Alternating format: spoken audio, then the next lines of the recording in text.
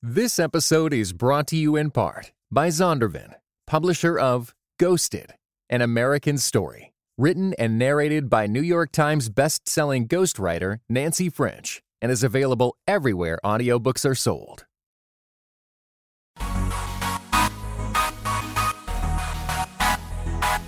Dynamic voices for a diverse church. This is Pass the Mic. Well, greetings and God bless. Welcome to another episode of Pass the Mic, Dynamic Voices for a Diverse Church. I'm your host, Tyler Burns. We're so excited that you guys have joined us. Thank you so much for spending some of your time listening to this podcast. If you haven't already, why don't you head over to iTunes and subscribe to us, rate and review us if you have been blessed by the Pass the Mic podcast. And you can also download us on Satchel as well. And we have a guest today. He is a professor and a great thinker. And because Jamar Tisby was not able to join us, he is going to fill in his slot. And so you have big shoes to fill, Professor John. No kidding. Wow. Well, it's an honor to be a part of this. Thank you so much for the invitation. And if you guys did not hear me, that is Professor Alex Jun. And he is a TED speaker and the author of From Here to University, Access, Mobility, and Resilience Among Urban Latino Youth.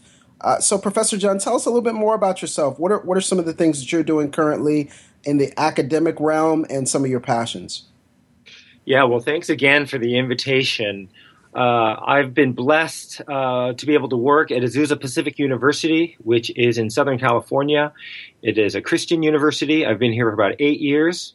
Before that, I was at the University of Southern California, which, aside from football, really doesn't have any religion.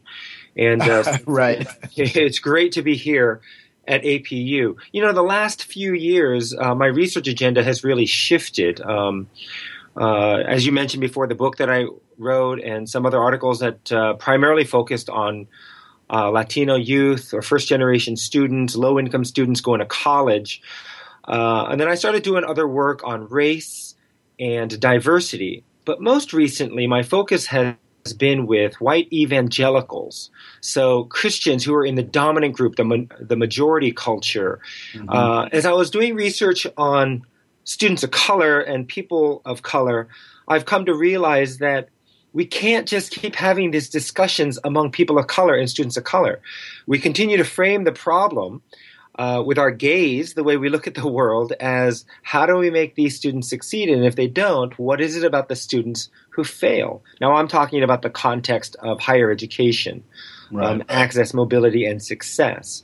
Well, what if we turn the question around? What if we focus less on the participants, on the students, and looked at the institution to say, instead of asking the question, for example, what is it about these students that make them successful or make them fail, we could ask the question, what is it about the institutions that cause students of color to succeed or to fail, more importantly? Then it shifts the focus, doesn't it? It changes it from windows to mirrors. And since a lot of the institutions that I look at, Christian institutions, are predominantly white institutions, it sort of forces the discussion to look at majority culture, white evangelical Christians, and what is our role, what is their role in higher education, or if I were to extend that, to the church. So that's been the most recent work I've been doing. That's excellent. That's very interesting. Now, as you've dived into that, what have been some of your discoveries? What have been some of the things that have challenged you, and some of the threads that you feel we should probably pull on a little bit more? In the last 2 years, I have a research team of PhD students at APU. We've been engaged in this work of racial reconciliation, diversity, and primarily, again, on white evangelicals and their role in racial reconciliation. And we've conducted studies across the country in different regions, Southeast, Southwest, East Coast, West Coast, etc. And by and large, these are Christian institutions, and we interviewed a whole bunch of white evangelical Christian administrators.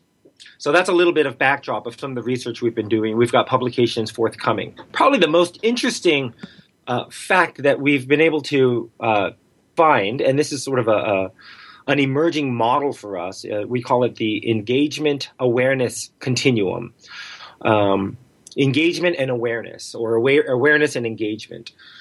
First of all, what we're finding is people who are engaged in this work, again, this is white evangelicals who are aware of racial injustices, and our primary focus is on race.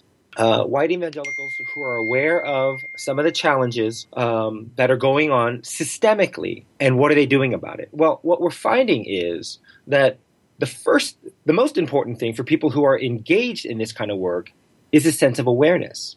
So where did this awareness come from? By and large, it was a critical life moment. There was an event or there was a person that started this conversation, what we refer to it as a light bulb moment. So these people have engaged with people of color, maybe a friend, a neighbor, a church member, somebody at school. And that led to this light bulb moment to say, maybe the way that I've been viewing the world and the way my family and everyone around me told me that the way the world is may not be absolutely true. That's been my norm, but it may not be someone else's norm. And so those triggers then led to this sense of awareness. Now, I'd like to say that all it took was that one moment, but the reality is it takes a lot more. It's a journey, and people are on this journey, and that's where we place most of our research focus is how do you get from that initial light bulb moment awareness stage to deeper awareness of yourself and moving beyond yourself, because I think we stopped at, let's say you stopped at white guilt, right? I get this a lot. People will say, okay, Alex, you got it. Okay, I'm guilty now. I feel very bad. Well, the goal is not for you to feel bad. And in fact, if you feel bad, the problem is you've still internalized it and you're thinking much more individualistically as opposed to systemically. And I think the people that we've been talking to, these white evangelical Christians who are engaged in racial reconciliation and racial justice, understand that it's systemic. And it's not that you personally are a bad person, but they understand that they are part of a larger system at play. Okay, and we have a special surprise as well, Professor John. We have Jemar Tisby on the line as well now. Why? It's a special surprise? Yes, it's a surprise that you are on. This is just ordinary stuff. Dr. June is show.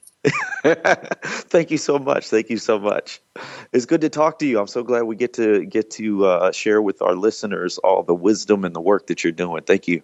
I appreciate being invited here, especially it's Black History Month, so it's especially appropriate, and it's an honor to be a part of Reform African American Network. Awesome. Well, so you kind of pulled on this thread about awareness and engagement, the fact that it's a journey, it's not a one-time experience, and that most people who you found in the majority culture who have an understanding of these issues of racial injustice and who are sensitive to it have a systemic view. What promoted that systemic view? Was it simply that personal experience, or was it reading certain things, or was there a certain look at scripture? You know, what kind of added a little bit of fuel to that fire? Yeah, great questions. I would say it's a combination of everything. It's, again, to take a diversity class, let's say that somebody had a class that a lot of people may have taken a class in college or in their graduate school. But that's theoretical knowledge, right? That's just head knowledge. It doesn't really touch the heart. And so while that might be helpful, the real connections and the real light bulb moments came with a personal narrative of a friend or someone who's close to them, as I mentioned before. And that really solidified it because these participants that we studied, they realized, well, this is a good friend of mine or somebody I've known for a long time. I don't think this person is lying. So if the person's not lying, then when a person's sharing about his or her realities of racism, systemic, personal, microaggressions, and whatnot, you kind of start believing it. And so it's that combination of head knowledge and heart knowledge that really drives it home. But what's most interesting with the participants that we interviewed, these Christians, they understood that it was biblical, and that was important. What drove them, what motivated them for racial reconciliation, it's not some liberal social justice agenda, that it's actually a biblical mandate, that this comes from the Bible and Scripture itself. Well, you may have touched on this already, but oftentimes there's resistance to even the reality of systemic injustice. And like you said, it can be labeled as this sort of liberal, That's right. theologically liberal, social gospel, what have you.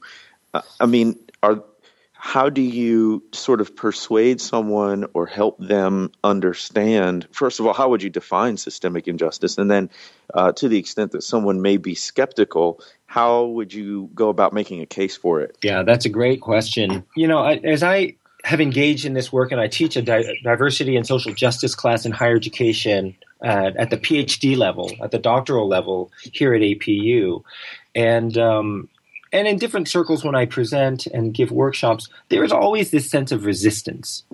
And I had given this example that I've equated this kind of talking about racial reconciliation from a biblical perspective, and this is ushering in the kingdom of God on earth as it is in heaven. It's very similar to sharing the gospel, as I found. People are resistant. People get angry. They're offended. And you could lose friends over this. But, I realize that it's never the first time you hear it. Oftentimes, and this is my own experience in hearing the gospel, the first time a friend of mine in high school shared the gospel with me, I was really offended. I said, "You're calling me a sinner. You're saying that there's something fundamentally wrong." And nobody likes to hear that. And so trying to get people to understand that I am not personally attacking you, because the response, and you've heard this time and again, well, I haven't owned slaves. My family didn't. I've never called anyone the N-word. The list goes on. And trying to get people to understand from that first conversation, where there's a lot of resistance and fear and offense taken, to staying engaged, staying at the table, having these conversations time and again, and saying, look, I hope you understand that this is not personal, that it's systemic, and then to provide a lot of data, a lot of examples, a lot of historical artifact. We have examples now, books and articles that have been written about redlining, about systemic racism in real estate, in hiring practices. The data, the list goes on and on and on. And to present that, not from an emotional perspective, but with facts. And so there's plenty of tools in our arsenal to present people with facts, as long as a person's willing to stay engaged. I think that's the important thing. And as long as I'm willing to remain winsome. And that's the hardest part, right? That's the struggle right there. Because I think, I hope I have your level of chill in most circumstances, because it's like you're saying, there's a type of information you can get maybe by taking a class or something, but it remains sort of theoretical and abstract until either you know somebody or you experience it yourself. Right. So a lot of times I struggle with being able to be somewhat detached or just even keeled, because it's not. When folks are questioning the reality of these things, they're not only questioning, sort of an ideology or a theory that you hold. They're actually questioning your personal experience. That's right. That's right. And how do you have any input on that? Maybe there's a time that you didn't keep your cool, and maybe something you learned from it as to how to do that better in the future. Brother, there are too many times where I have lost my cool. I'm ashamed to admit it. And there are times, that's the challenge, I think, for people who are going to do this work. It is not easy. And I think for those listening who are engaged in this work, who are just fatigued, they're just tired of the fight, tired of the arguments, tired of getting criticized on both sides. For people who are saying you're too divisive on one end, on the other end, people are saying you're not militant enough. You need to be doing. So people get tired, and I get that. What I've realized is this is not my work. This is the Lord's work. And the Lord will convict the hearts that he will convict in the time that they are ready. And so that just liberates me from saying all I need to do, like I said before, it's like sharing the gospel. All I need to do is be faithful in continuing to share what I believe to be true and my own experiences, and leave it on them. to make the decisions. There's this great quote by William Wilberforce that you can continue to. Well, what's the quote that you can continue to say that you don't care, but you can't say you didn't know. I've completely butchered that, but it's knowledge. You can say that you don't care, and you can look the other way, but you can't say that people didn't tell you about what the reality is. Wow. That's wise. That's really good, man. I think you may be saving me from a lot of headaches and confrontations in the future. Hopefully, at least diminishing the number.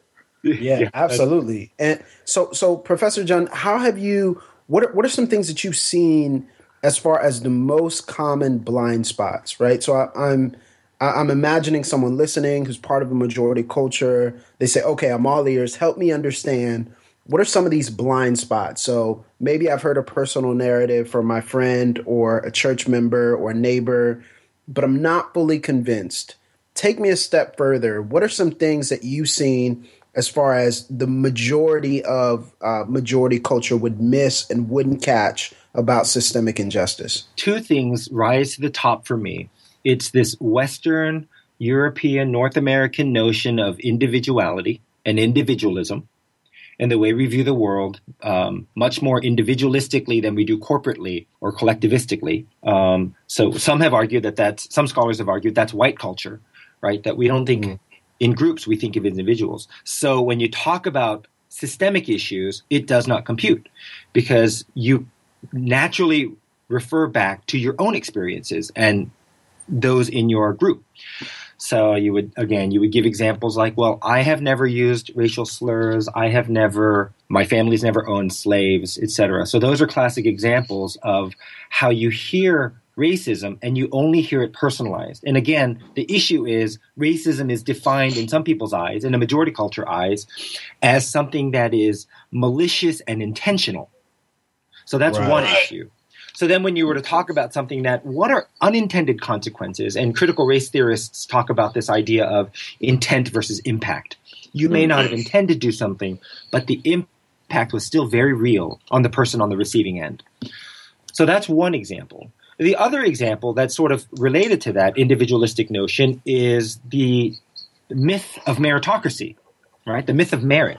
To say that I've worked hard and I've earned everything that I have because, I studied hard and I went to school and I did my homework and all those types of examples. But to really challenge someone to say, well, are you saying then that a person of color or women or whatever example of people who have been historically oppressed, are you saying they did not work hard? Is it fair enough to say that they worked just as hard as you did? Or are you challenging their merit? Right? So that becomes the other issue. Is trying to understand that no matter how hard you work, you're on a treadmill that doesn't go as fast as another person, or you're running a race where a majority culture has a 5-lap lead. I mean, they started 5 laps ahead of you. I mean, that's sort of historically how you want to look at systems of power and prejudice. So you address critical race theory and maybe some of the concepts that came outside of the traditional evangelical spectrum. How have you interacted with works outside of your tradition or works outside of your faith? How have you interact with that, yet still keeping a careful watch over how much that could shape and mold your theology? Well, there's one interesting similarity, I would say, whether I'm working within the church or Christian contexts or just non-secular institutions. Whiteness is prevalent. And this, the culture of whiteness, that majority culture dominant way of thinking cuts across all religious lines. I mean, it's really interesting. I think white non-Christian and a white Christian may have more in common in the way they view the world. Maybe some political ideologies, social conservatism, whatever, however you want to frame it. There's more similarities, and I think with white non-Christians and white Christians than there are with, say, Asian American and black Christians and white Christians. Now, that's problematic because we believe that being a child of God is what is central to our being. and our humanity. So it's troubling at times and humorous at other times that I realize there really is very little distinction in the way a dominant majority group thinks. So I could be at a secular institution or systems that are in place, like the U.S. Government, civil government, or something specific like a church or a Christian college. It's still predominantly white in its ideology, in its culture, in its practices. What does that look like in terms? Let's maybe take a church and how it operates, whether on Sunday morning or even in its ministries, because I think a lot of these conversations when we talk about dominant versus subdominant culture, if you're part of the dominant culture, it's invisible because it's just the air you breathe. That's and right. So it's hard to even mentally conceptualize what something different might look like, or how very pervasive what you assume to be normal is not actually the norm for other groups of people. So can you describe, maybe some elements of dominant culture? Yeah. We could learn a lot from cognitive neuroscience, this whole notion of thinking fast and thinking slow. People can very quickly figure out what's 2 + 2, and it's sort of automatic. But if you were to say, what's 365 plus, 240, it takes a little bit longer. You can get it, but it takes longer. And if I go back to this idea of implicit biases, right? Long-held assumptions of the way we view the world. It's white normativity because you view the world a certain way, and if you're in the dominant group, that's normal for you. So that applies in almost every sphere of life. And you asked the question about churches, for example. The way a church leadership, let's say if it's a dominant group in a predominantly white church, they will view the world and sort of the regular activities and the way that they'll lead the church as, well, this is normal. Or perhaps even equate that with this is biblical, which is not necessarily wrong. But if there is a cultural lens by which we view the world, which I think there is, sometimes we interchange biblical with white, and we can't see the difference, right? Well, that becomes a problem. That becomes a problem for whom? It becomes a problem for anyone who's not in the dominant group, who's at your church. So decisions that are made, music that is played, the liturgical style, the examples that are given, those are all, in one sense, they're culturally biased. And again, I need to stress this. It's not that the people in charge are bad people, right? This is where people start feeling guilty and feeling bad. Well, that's not the point here. So I can't stress that enough. It's just that you haven't seen it. So you think quickly about decisions. An example might be, and I've heard several of these examples, and we could probably interchange the races, but if it's a predominantly white church with predominantly white leadership that tends to be multicultural, in other words, they want to bring in congregation members who look different. Now, never mind that the staff and the leadership is not different. That's a whole other story, which we can talk about as well. Let's just talk about window dressing. Let's just talk about the compositional diversity of any organization. It could be a Christian college or it can be a church. I've heard these examples of a group of Korean Americans, for example, who are attending a predominantly white church. And they're probably, 20%, 30% of the congregation, and they start getting together. The leadership then would say something like, I'm a little bit concerned that the Asian Americans or the Korean Americans are spending too much time together. It could be divisive. Right. This because of the sake of community. Well, you know where I'm going with this. What is the problem? We've had 400 years of white people gathering together in community, and no one has ever challenged them. As soon as you get 20% of people spending time together, and you need this affinity group, you need people to spend time together, all of a sudden it becomes a problem. Well, when you're on the receiving end of this, it's very subtle. Maybe not so subtle, but you are reminded that you don't belong. That's a huge point, and it's one that I sort of realized instinctually, but I didn't have words for it until I did some more research. But these kinds of ethnic-specific groupings can serve a very positive function. And I know it makes the folks in the majority nervous sometimes, but for me, it's the only thing that's really allowed me to survive in the midst of predominantly white institutions is the opportunity, particularly with other believers, to gather as, in my case, African Americans, to talk about what our experience has been like in this, school or church or wherever. That's right. With a group of folks who understand, where you feel like you don't have to have all these defenses up, where you don't have to sort of carefully pick and choose every word for fear of offending someone who doesn't have the same context that you do. Right. And I think it's important because you go to that space in order to go back out. And I think that's the part people don't quite see, is that you go to that space, but you don't stay there. You actually get empowered and encouraged and affirmed so that you can go back out and be a minority in the midst of the majority without becoming embittered or fatigued or taking your ball and walking away. Absolutely. So, I encourage those things if they're framed in the right way, for sure. And, just to extend some of this conversation, when a majority culture, a dominant group in power, especially, because a lot of this has to do with people. It's multiplied by power, because then you feel even more helpless, you feel more oppressed, you feel more disenfranchised when you're not in power. So that's a reality. But for those in power who say, can you not spend time in your groups, right? So for African Americans to spend time, can we not just all be one group and not recognize race? So again, people who are in favor of a raceless society, post-racial approach to diversity, the problem with that is what you're saying to me as a person of color is to be white. Right. Is to put down my color, to put down my ethnicity. But we embrace it. I mean, racism doesn't go away by getting rid of race. Racism. Oh man, he's got so many good one-liners in this. Okay, we got to tweet that one. Hold up. That's right. Yeah. Wow, and I got a great, so this is good.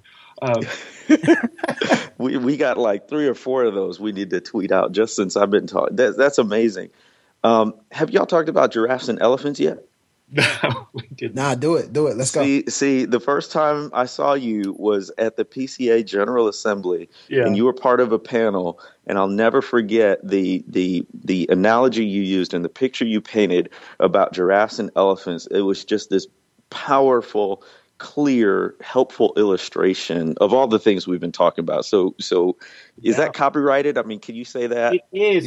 It's actually by R. Roosevelt Thomas. Okay. His associates. The book is called Building a House for Diversity. And the first 2 pages of that book, the best part of the book, in fact, is this fable of the giraffe and the elephant. And so I actually got it from their work. It's a great fable, right? I mean, it's a non-threatening, great kind of humorous way of introducing a very, very difficult topic to talk about blindness and your inability to see. Yeah, I'm ready to hear this. I'm ready to hear it. The giraffe and the elephant. The story is about a giraffe who's an architect, who's a very successful architect and built these beautiful homes, probably in a gated community with other giraffes who live there. His house won an award, most beautiful house of the year award, probably by a giraffe magazine. He's working in his house and he looks out the window and he sees walking down the street an elephant. And the elephant is a friend of his. He knows him from PTA, and their kids do soccer together. He says, hey, I'm going to invite him in. I think he's an architect as well. I'd love to show him some of my work. So he yells out to the elephant to come into his house, and the elephant is delighted, comes up to the house, and they encounter a problem. The first problem is the elephant can't fit in through the door because the house is built for giraffes. So the giraffe says, oh, I see the problem. I can make accommodation. So because he's an architect, he unhinges the doors, opens it up for the elephant to come in. And they're sitting together, and then the elephant's wife calls him and says, hey, there's a phone call for you upstairs. Giraffe says, hey, make yourself at home, to the elephant while I go take this call. The elephant tries to make himself at home, looks around, can't get anywhere. The walls are too narrow, can't look out because the windows are too high because it's built for a giraffe who has a long neck with a narrow body. Elephant's starting to get into trouble, trying to walk up the stairs, breaks the stairs, backs down, and knocks over a lamp and all this other fun stuff. I'm obviously elaborating and embellishing from the the story. The giraffe comes back and says, "What is going on?" And the elephant says, "You told me to make myself at home. I tried." And the elephant is apologetic. And the giraffe says, "I see the problem. It's you. You need to lose some weight." Wow. Wow. Or you need to take some ballet lessons to get light on your feet. I hope you'll do these things. I hope you'll change because I really like having you here. But the elephant's unconvinced because the elephant says, I'm not so sure that I'm the problem. I'm not so sure that an elephant belongs in a house that's built for giraffes.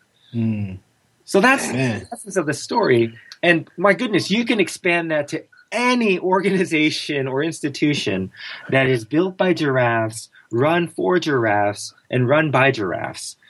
And you got to feel bad for the giraffe, right? I mean, for goodness sake, he invited the elephant in. He was being hospitable. And how many churches and organizations that we see like to do that, like to invite the other in, and they're saying they're hospitable. The first problem is, you make it sound like the giraffes own it, right? Wow. Oh, come on now. So when you're saying, I'm being hospitable, you are a guest. You are welcome here, but you are still a guest. That's the first problem. The second problem with that would be that the elephant needs to change, that people of color need to change in order to fit in. So it's to change who you are. It's code shifting. It's a variety of things. You just can't be who you are. And we can continue to talk about the person who needs to change. Or, as I started our podcast with, we could talk about the institutions that need to change. Wow. That is, man. See, I told you. Let me ask you this, Professor. Okay, so what is the role for people of color to push this conversation in majority spheres? Because sometimes I feel, when I bring up some of these issues, and you've kind of talked about, okay, even if it's patient, even if it's calm, even if it's in the sense of trying to be winsome, I kind of feel like there's a fatigue on the other end, that you're continuously poking the bear, and there's a sense of tension. I'll be transparent. There's a group I'm always at, and I think there's a sense of tension in some parts of certain circles that I run in, that, he's going to bring up this or he's going to bring up that. And how do you exist being that guy without being that guy? Man, that's great. It's funny. I think there's some good debate among people of color who are engaged in this work. Some people will say, it is not my job as a person of color to educate white people, to educate the dominant group. As much as on days where I feel that is true, I also feel like those who possess the truth are then obligated to continue to share the truth. Right. I equate this argument with sharing the gospel. If I'm a Christian at a group of people, friends, and work, whatever, where they know that I'm the only Christian in the room, they're like, okay, here we go. Here's the Christian perspective. Here it comes. Well, that's a good thing, right? You don't want to be so undercover that people don't know where you stand. I mean, that's a problem too. But I think part of the challenge is if we continue to place all of the burden. Now, I'm a faculty of color here at a predominantly white institution. The burden falls on the people of color to do all the people of color stuff, all the diversity work, all the proactive engagement work for diversity, etc. The problem, I'll go back to the giraffe and the elephant. You know who's the most effective in communicating to giraffes? Another giraffe. Yeah. So allies. We need people in the dominant group who understand this and get it, or maybe don't get it, but are on that journey to understand it, to sit and talk with people in their affinity groups at Thanksgiving dinner tables with, that crazy aunt or uncle, or, friends where no one else is around, where it's the safest place to tell an off-color joke. Those are the circles that we need to have conversations, and people who don't tell racist jokes, but just don't get it, who don't understand that this is a systemic issue. Places where people of color are already, when they enter that space, everyone sort of gets uncomfortable and is not sure if we're going to end up talking about race because there's a person of color in the room. We probably will. When I'm in a group, we usually end up doing that. But because they see me coming.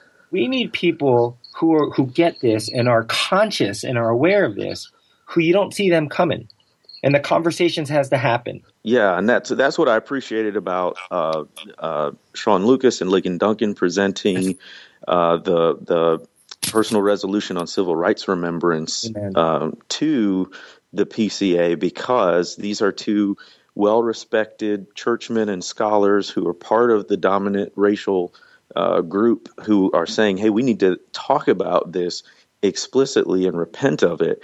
And then they begin to feel some of the sort of pushback that minorities often feel when we bring this up. But I think another important point is, as I've been doing this work for years and years now, especially through RAN, there are some conversations that I don't enter into because I'm starting to realize I'm not the right person to do it. Right. There are just some groups where they are in such the rudimentary stages, I would say, of understanding the racial dynamic in this nation, that were I to say something, it could too easily be dismissed. It would too easily raise, anger and frustration and all those kinds of things. And I would encourage them. I would encourage someone who's white to actually have the conversation, say the same things I would. That's right. But it be received differently. And that's just one of those things. And I think for minorities, it should be partially liberating that not every conversation is the one that we have to have, that there might be someone who's closer to that group culturally or racially who could even be more effective, which is not, I would, in the same breath, it's not a pass. I believe, you're right on with the sort of gospel analogy. Folks need to know where we stand, but sometimes the messenger makes a difference. That's right. Let me ask you this, Professor Jen. This is my last question. And I could ask you about 25 more questions, but I'll keep it to one. What are some books that have been really formative for you? Some resources, maybe some works of art, just any cultural artifacts that you found that have helped to further your understanding of this conversation along and also encourage you? Let me give you a couple books that I think are really, really helpful. Christina Cleveland is a social psychologist. Oh, yes. Disunity in Christ. Disunity in Christ is a really good book. I think it's very helpful. So that would be probably at the top of my list for books to consider. Mm-hmm. Another one is, let's see, here's a book called Everyday White People Confront Racial and Social Injustice. There are 15 stories in this, so it'll be 15 different authors. Eddie Moore and Marguerite Pennick Parks and Ali Michael are the authors of this. Everyday White People Confront Racial and Social Injustice. Also a pretty good book. The list, I got quite a list of books that I think would be good. There is another book that's coming out, forthcoming very soon, that I think this audience would appreciate. I'm not sure what the title is, but Doug Servin, who's a PCA pastor, teaching elder, has put together a book that's going to be coming out, I think, by the General Assembly, by the time General Assembly 2016 rolls around, on reconciliation. And it's a good number of people who have written chapters for this. But that's going to probably be the most helpful and brand new. So it's forthcoming this year. I do have one other question, since Tyler asked you about books and things that have been formative. Did you see Beyonce's Formation video? I did. I did. Yeah. Okay. All right. Well, we're going there. Okay. Well, it came out, and we got an expert here, so I figured, hey, let's break it down a little bit. What did you think of the video? What message was it trying to convey? Agree, disagree, and maybe how should Christians respond to essentially a secular artist, for all intents and purposes, putting out this kind of very pointed social commentary?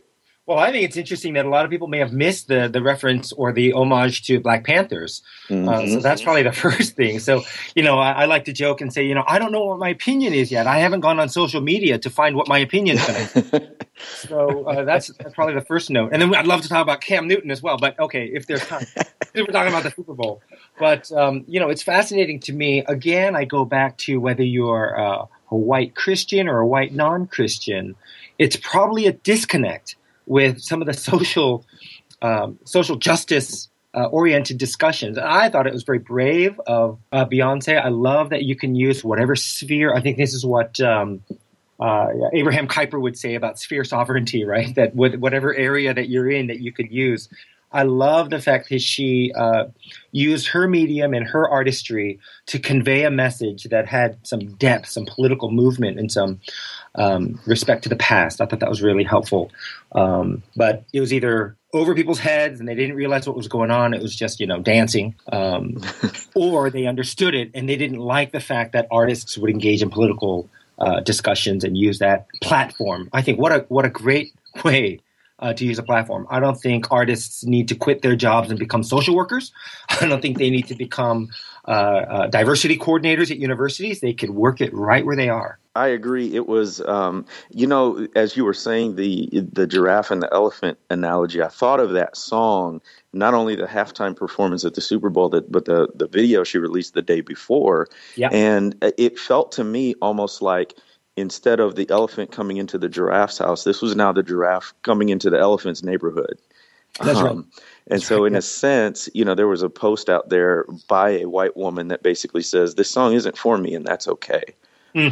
Because it was a celebration of sort of Black identity and culture in an unapologetic way that resonated with, I think, minorities. But then if you're in the majority, you're like, wait, what is this? That doesn't make sense. I miss these references, like you're saying, to the Black Panthers or hot sauce or whatever it might be. Right, yeah. And then, but at the same time, the folks who do identify with that culture, understand it better, a lot of them, it seems like, again, social media tells you what to think. At least on social media, a lot of folks who are African American or a racial minority are identifying and even celebrating the fact that here, the thing that stuck out to me was, here's a song where you don't have to feel somehow ashamed or inferior because you have Black or brown skin. It's actually a celebration of that. It's empowering. It's liberating.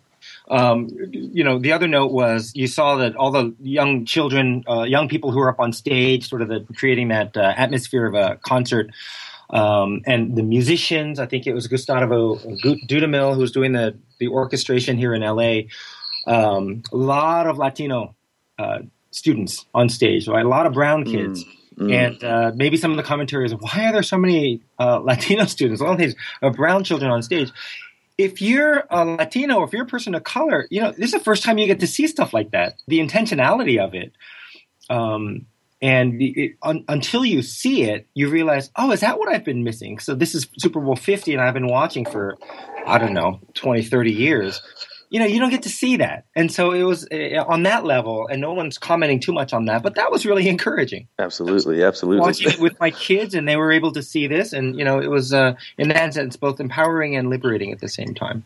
Yeah, I think last time Beyonce did the Super Bowl, I think it was a striking moment when I believe it was Alicia Keys did God Bless America, and Jennifer Hudson did the national anthem, and then Beyonce did the halftime show. And it was kind of like a stunning moment where you see, her band was all Black females or all females, I believe. And so it's kind of a stunning moment to see, wow, that there's all these images that my sister is able to see. And while some of them we would debate about the positivity or the sexuality and some of these other things, she's still able to see these images portrayed, to hundreds of millions of people worldwide. Right. And so it was a powerful symbol and a powerful picture for those who are watching. Tyler, should we talk about Cam or should we leave that off? It's up to you. I mean, I can talk about Cam. Right? Since we're here. I figure, since we got the time and it was relatively recent according to the timing of this podcast, I think there's a whole lot you can talk about in terms of Cam Newton, the quarterback for the Carolina Panthers, who was in the Super Bowl. They lost. And so there was things leading up to it and all season long simply about his style of celebration, his exuberance, connecting that to African-American race, culture, identity. But then obviously after... and then after the Super Bowl, his press conference afterwards, where he walked off, and the comments people were saying And then there was No, he didn't walk off, right? He shook the hand of the winning quarterback, and he smiled. Correct. Yes, It was the interviewers he didn't like, or the venue that was exactly. Yeah. So give us your perspective. What particular incident of the litany stuck out to you, and sort of what's behind that from a cultural perspective? Yeah, I don't know if there's one particular event. I saw something again. I love how I form my opinions based on social media, but the whole idea of being able to go back to when Peyton Manning lost. And he walked off the field without shaking hands. This is when he was in Baltimore. Or no, where was it? The Colts. The Colts, thank you. Yep. Yeah. So he walks off the field, doesn't shake any hands, and he said, he's a competitor. Cam Newton shakes the hand, smiles with the quarterback, and then he has issues when he's in the press room with the interviews, and everyone says he's a bad sport and all these other things. The takeaway for me, I think, is what is it about society that makes it so easy to vilify black men? Oh my. Yeah. Oh my. Keep going, Professor. That's the part that fascinates me. It's so easy to go there, and we're just itching as a society to go there and to place blame and to problematize black men.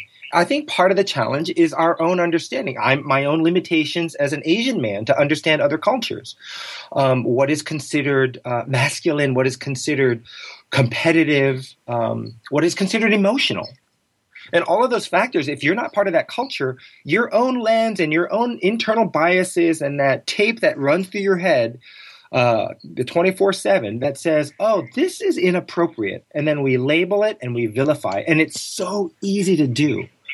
And it's not one particular incident. As we said, it was not the interview. It's everything up, the way he celebrates and everything. It's like, I don't like the way he does that because that's not the way I would have done it or my people would have done it. Wow. What makes it so easy for society to vilify black men? Golly, you got so much to tweet out, Tyler.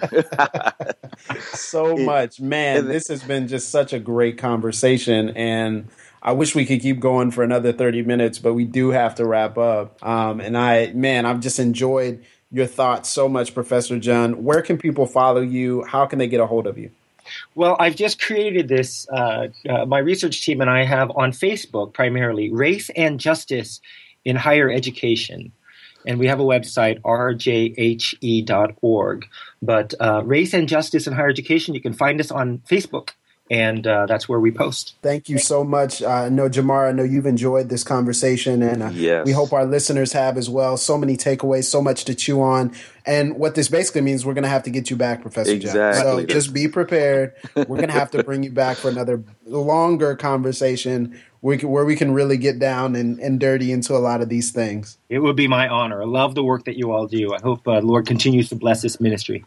We want to thank Professor Alex Jun for joining us on this episode of Pass the Mic. You can learn more about the Reformed African American Network by visiting randnetwork.org. You can also follow the network on Twitter @randnetwork, as well as the show @_Pass the Mic. And don't forget to like us on Facebook, facebook.com/Reformed African Americans. Pass the Mic is a collaborative effort between the Reformed African American Network and Podastery Studios. Visit podastery.com to discover the highest in quality online audio entertainment. Our producer for this show, as always, has been Bo York, and our guest has been Alex Jun.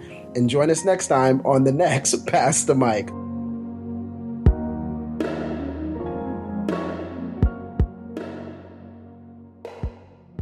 You've been listening to Pass the Mic, a Podastery production. To find out more about this and other shows, visit podastery.com. That's PODASTERY.com.